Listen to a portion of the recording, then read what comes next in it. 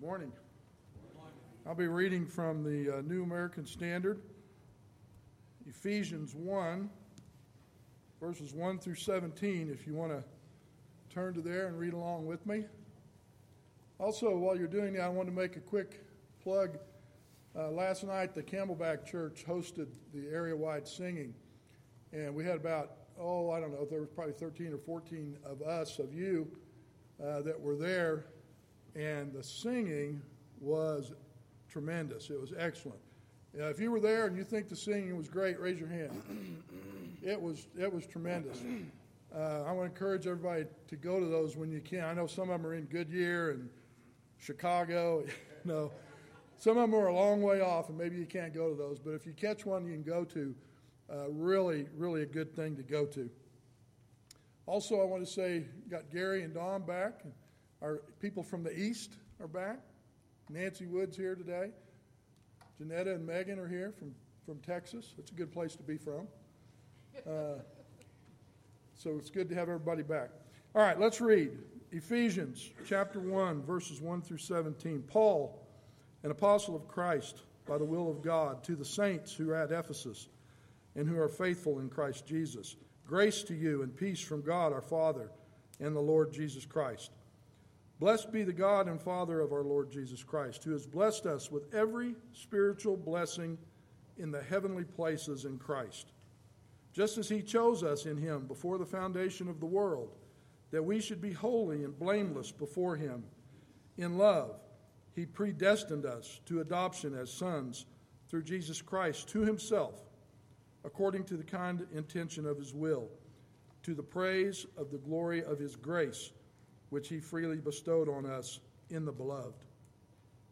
In him we have redemption through his blood and forgiveness of our trespasses, according to the riches of his grace, which he lavished upon us in all wisdom and insight.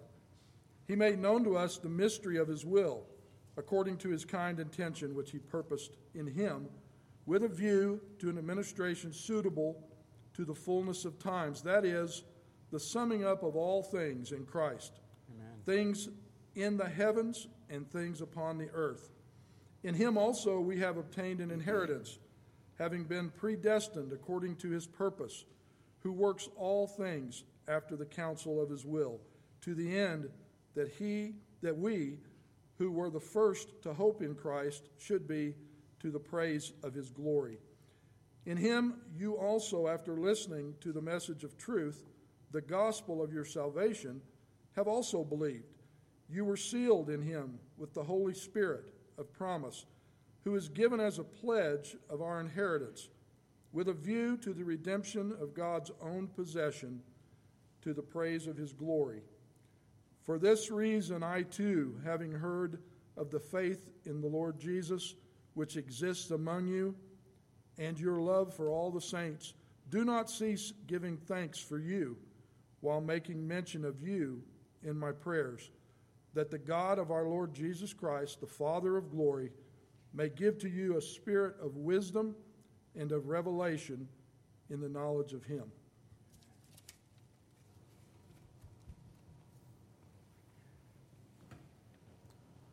Good morning, everyone. It is a pleasure to be with each and every one of you, and thank you for that kind reading. That's some amazing work to kind of walk through. There's probably at least two or three sermons in there all by itself. But let's sing a song that reflects some of what we just read. I stand amazed in the presence of Jesus the Nazarene, of wonder how he could love me, a sinner condemned unclean. How marvelous, how wonderful, and my song shall ever be. How marvelous, how wonderful is my Savior's love for me. For me it was in the garden, he prayed, not my will but thine. He had no tears for his own grief, but sweat drops of blood for mine. How marvelous, how wonderful, and my song shall ever be. How marvelous, how wonderful is my Savior's love for me. In pity the angels beheld him, and came from the world of light to comfort him in his sorrows. He bore for my soul that night. How marvelous, how wonderful, and my song shall ever be. How marvelous, how wonderful is my Savior's love for me. He took my sins and my sorrows, He made them His very own. He bore the burden to Calvary and suffered and died alone. How marvelous, how wonderful, and my song shall ever be. How marvelous, how wonderful is my Savior's love for me. When with the ransomed in glory His face I at last shall see, 'twill be my joy through the ages to sing of His love for me. How marvelous, how wonderful, and my song shall ever be. How marvelous, how wonderful is my Savior's love for me. Amen. So this is part 1 of Amazing Grace. And thank you, Brad, for that kind reading, and thank you for the deacons for the work that you do in your various capacities to make this engine go. And Gary's doing a yeoman's work this morning. Larry's out with some strep throat, and I know Keith is traveling teaching, so please keep them in your prayers as they're traveling and as they're getting well. But isn't God's grace amazing? And didn't we just sing an absolutely amazing song that described that we stand with and in the presence of our almighty and amazing God? And when you think about that, I want you to think on the book of Ephesians.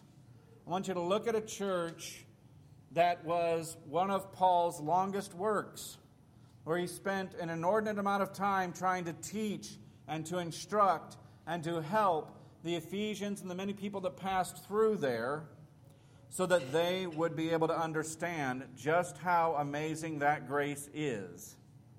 And it's because the Ephesian church, I think, had gotten to a level and a depth that they had sort of stopped. They had plateaued. So they were getting into the Word. They were deeper. Church was growing. Things were expanding. The kingdom was moving forward. And there was a challenge, which is how do you continue to keep that energy going forward? And I think that's the challenge. Because we who grew up in the church and are blessed with being on the other side of grace, it's easy to become complacent and say, God is wonderful, He's great, that's good, I give Him praise, I give Him glory, I sing about Him every morning.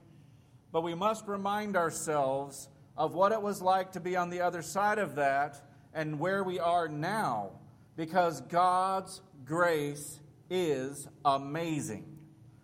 You got to say that, church. God's grace is amazing. It is. The plan of God for salvation, it was outlined and summarized by this: for by grace You have been saved through faith. This is Ephesians 2, 8, and 9. We'll cover that in detail later next week, but I want you to keep that thought in your mind. For by grace you have been saved through faith, not of yourselves. It is a gift of God, not as a result of works, so that no one could boast. The plan of God, the outline of salvation. How many of you can tell someone about the five-fingered plan of salvation? We show it on a slide up here. There's dozens of ways that's been presented. I know Keith likes that blue stepping ladder, that stairs. But you know it. You have to first listen to God's word. You have to hear it.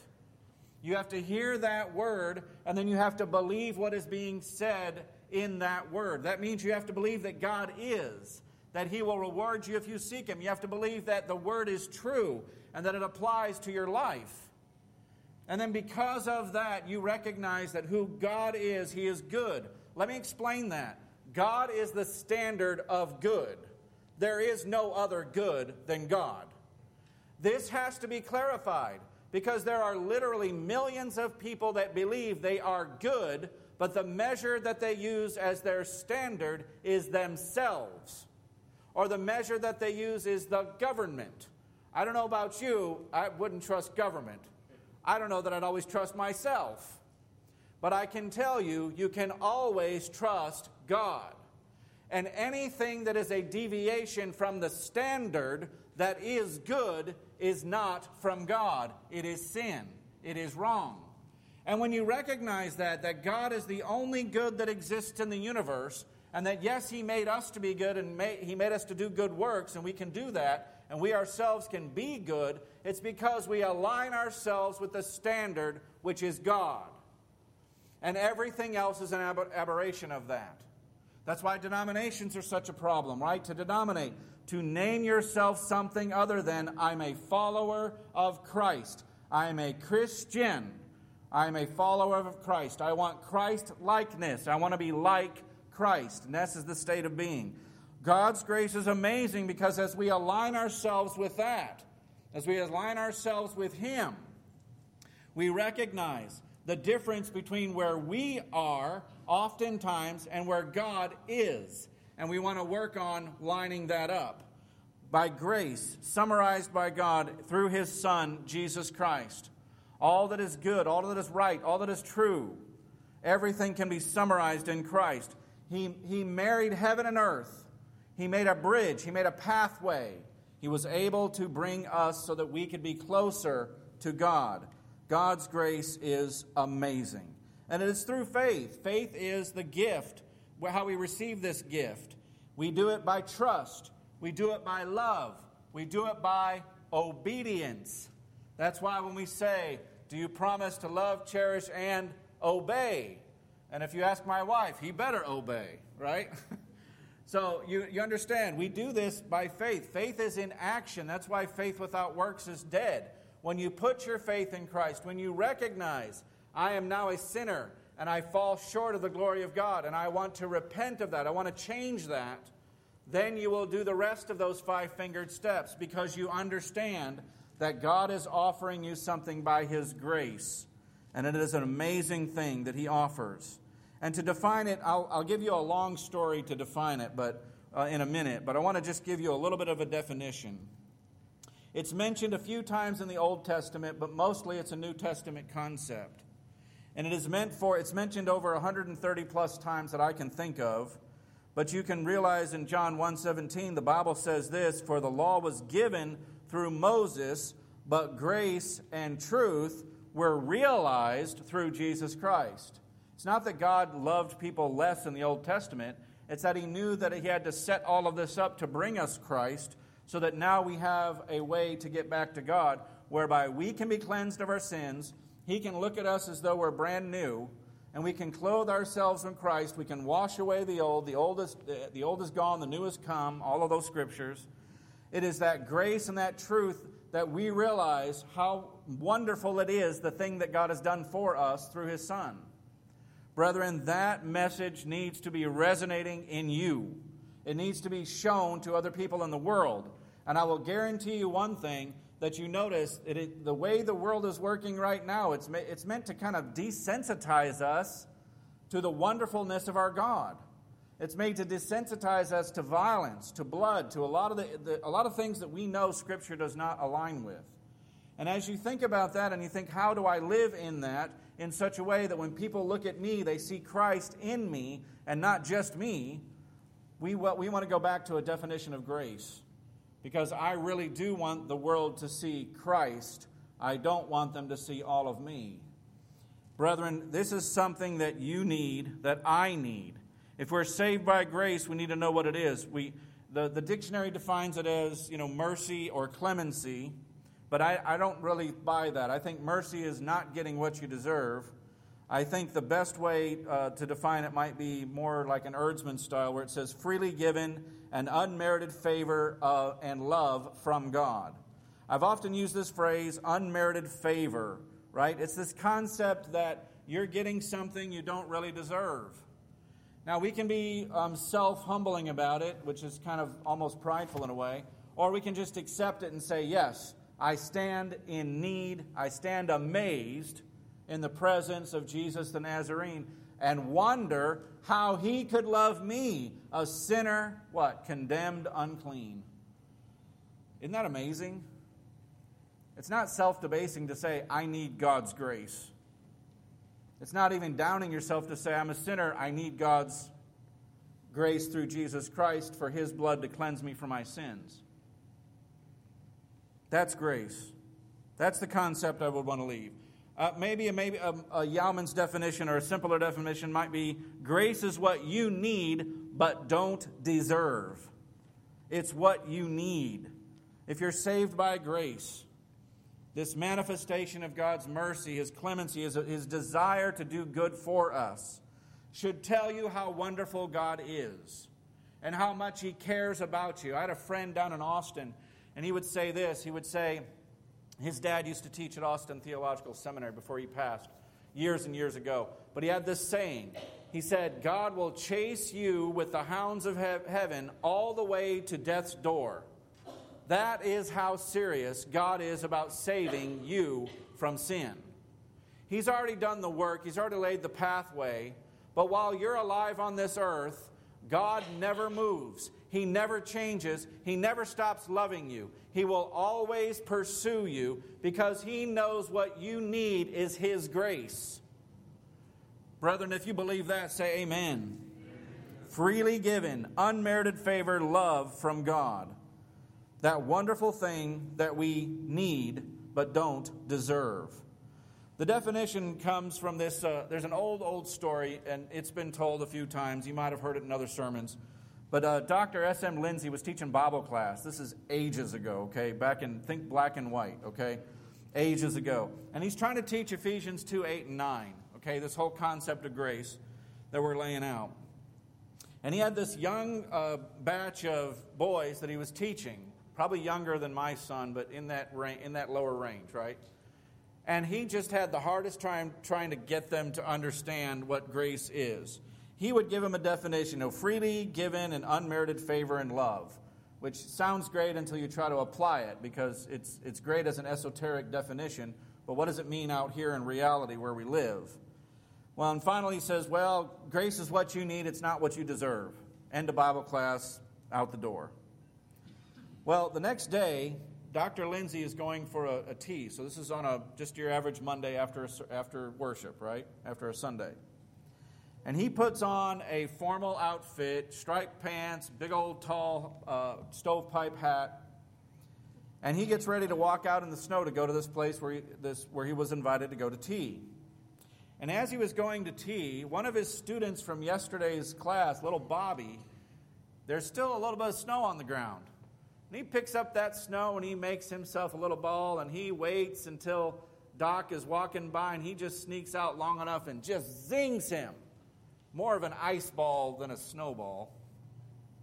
And it hits Dr. Lindsay just square in the back of his head, knocks his hat over into the mud, and he's just beside himself. He's looking around trying to figure out what's going on. He's picking his hat up, brushing it off.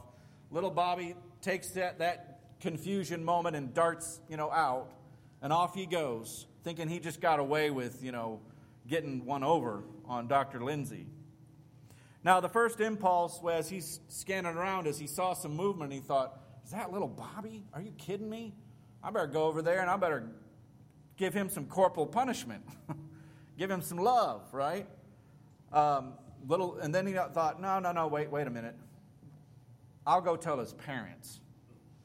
And then I'll go tell his mom because she's at home, and when she tells Dad when he gets home, little Bobby will get it, right?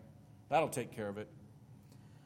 And then sure enough, he's walking to tea, and after tea, as he's settling down in his anger and thinking, that little rascal, what do I do to get him? It dawns on him what he said the day before.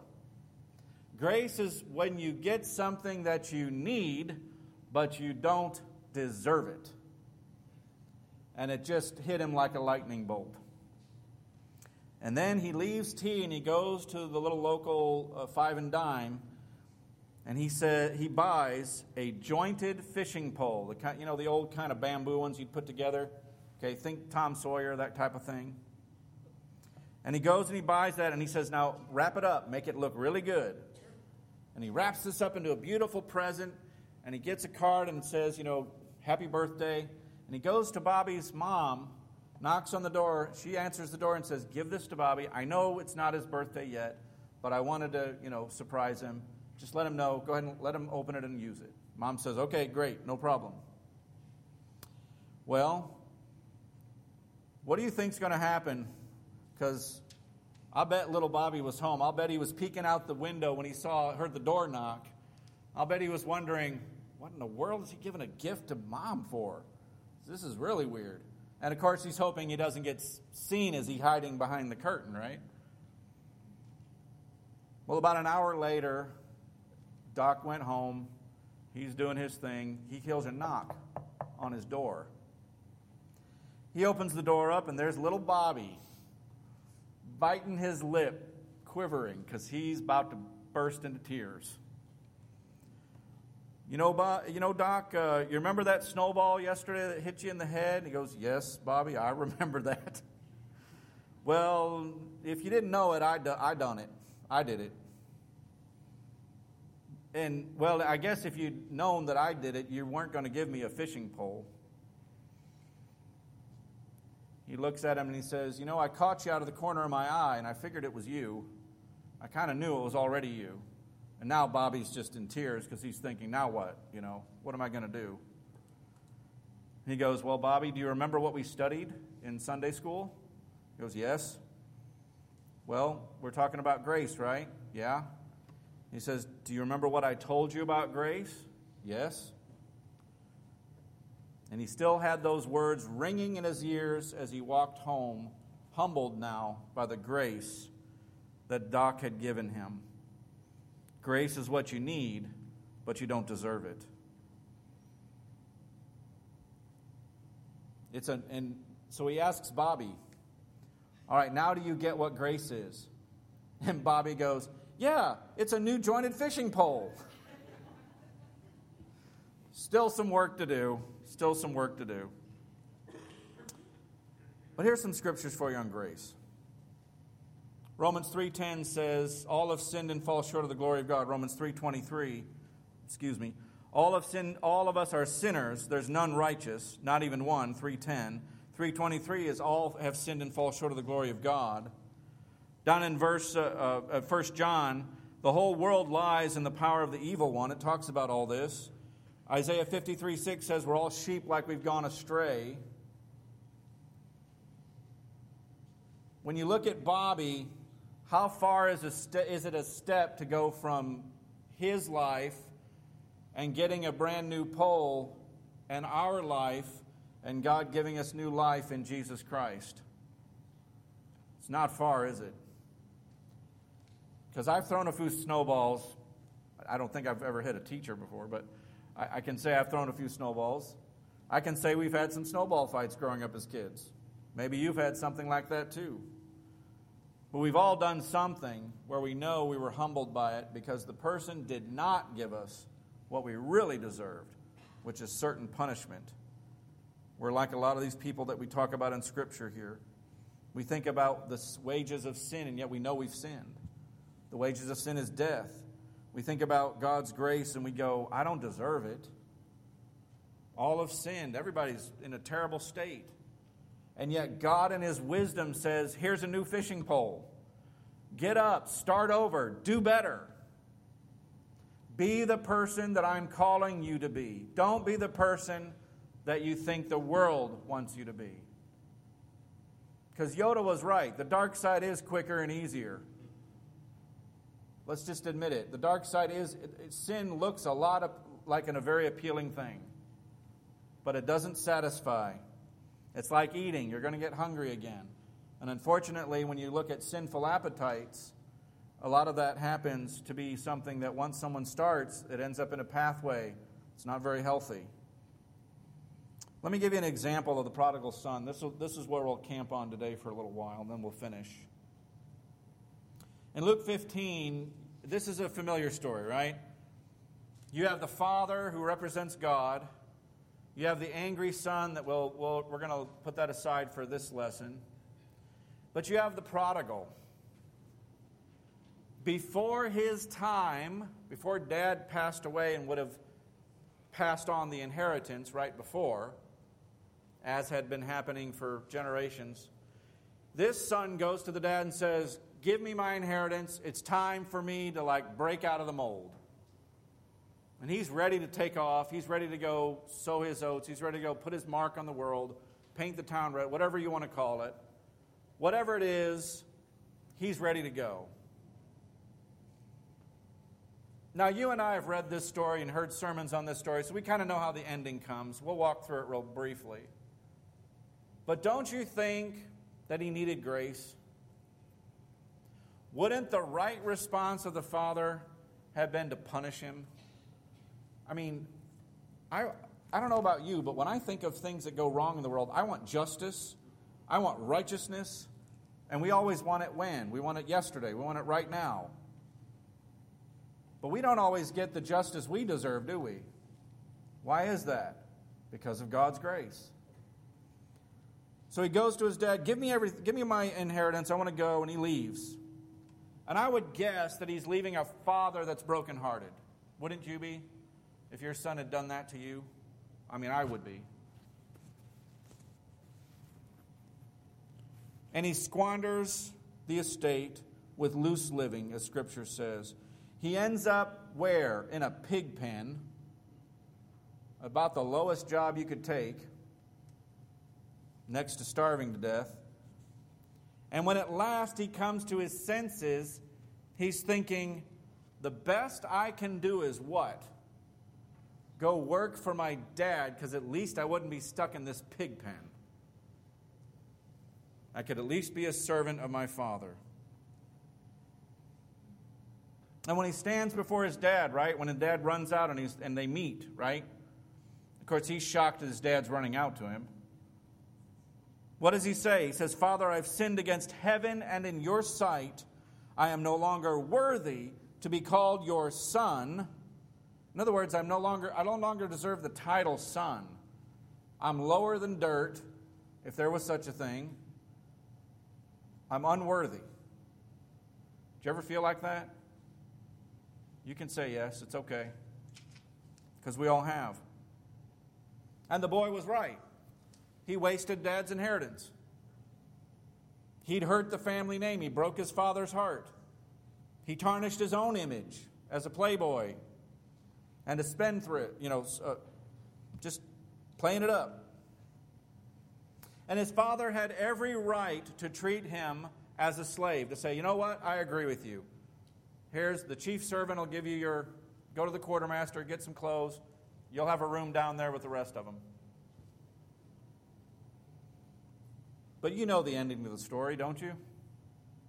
That's not what his dad did. First of all, he was looking for him, and it looks like he'd been doing that for a long time. Secondly, he didn't just wait till he got to the front porch. As soon as he saw him, what did Dad do? He ran to him. He didn't walk. He didn't say, get the guards. He didn't say, honey, where's my shotgun? He ran to his son, who smelled, and you know it. And instead of treating him like a slave, and a slave would have to bow down before him, a slave would have to say, "Shalom, master, peace, master, please don't kill me or fire me." He runs to him and hugs him. He runs to him and he sees his son suffering and he wants to restore him. Brethren, 100% of people in the world need grace. Whether they're hurting from divorce, whether they're hurting from the death of a loved one, whether they're hurting from their own folly, whether it's financial, whether it's personal, whether they've gotten into relationships they shouldn't have. 100% of the world needs God's grace. And the last thing they need is for us to judge them and be judge, jury, and executioner and say, "You don't belong."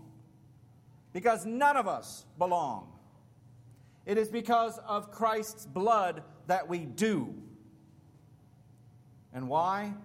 Because of God's amazing grace. Let that sink in.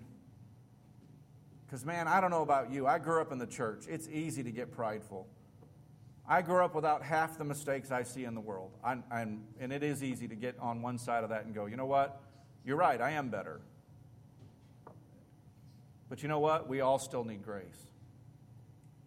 We all still need grace. Look at what the Father did.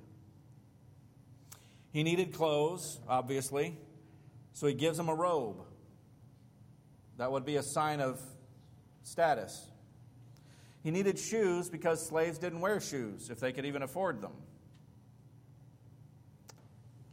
Dad gave him some sandals to wear. He needed food, so he calls and celebrates this by killing the fatted calf that he probably was saving for some occasion. Here's one. He needed reassurance that he was really accepted, so his father puts his ring on his finger to say, "You really are part of this family." He needed a sign of authority, and so his father, probably at this celebration, says, "Look, this son of mine who was dead and has come to life, he was lost, but now he's found." And with that pronouncement, nobody, save for the son that we'll deal with later, is going to question that. And I'm sure the story came out. I'm sure the servants knew. I'm sure his mom was sitting over coffee the next day going, "What? Okay, welcome back, as happy as you are to see your kid." But all of us were born innocent. When we were old enough to know what sin is, when we were old enough to know that we were doing the sin and we were offending God, we call it the age of accountability, and we actually did do that sin, we knew we offended God. Because remember what I said at the beginning, God is the standard for all that is good. And we then, knowing our sin, me knowing the things I've done, knowing the things you've done, God still ran to us. He still reaches out and he wants the entire world to be saved. Not wanting men to perish, but what? All to come to repentance. Jesus' blood is for everyone who makes themselves available to it. And all for the little price of putting your faith in him. We pay such a minor dividend for God's amazing grace. Amen? And when you do, you get the host of heaven celebrating your entrance. You get the host of heaven ready to welcome you when you're called home. You get the support of an entire church family while you live on this earth. You get the guidance of the Scripture he laid down for us so we can know the path we should walk. God has equipped us to become powerful because grace is powerful. And if that's anything I could leave you with, it's that God's grace is amazing. And we're going to sing about that now. And if you need that amazing grace, and we all do, and you want the support of the church, please don't hesitate. We love you. We appreciate the fact that you're here. We want to support you. Or if you need to obey the gospel, come, please. Please sing about this amazing grace and come.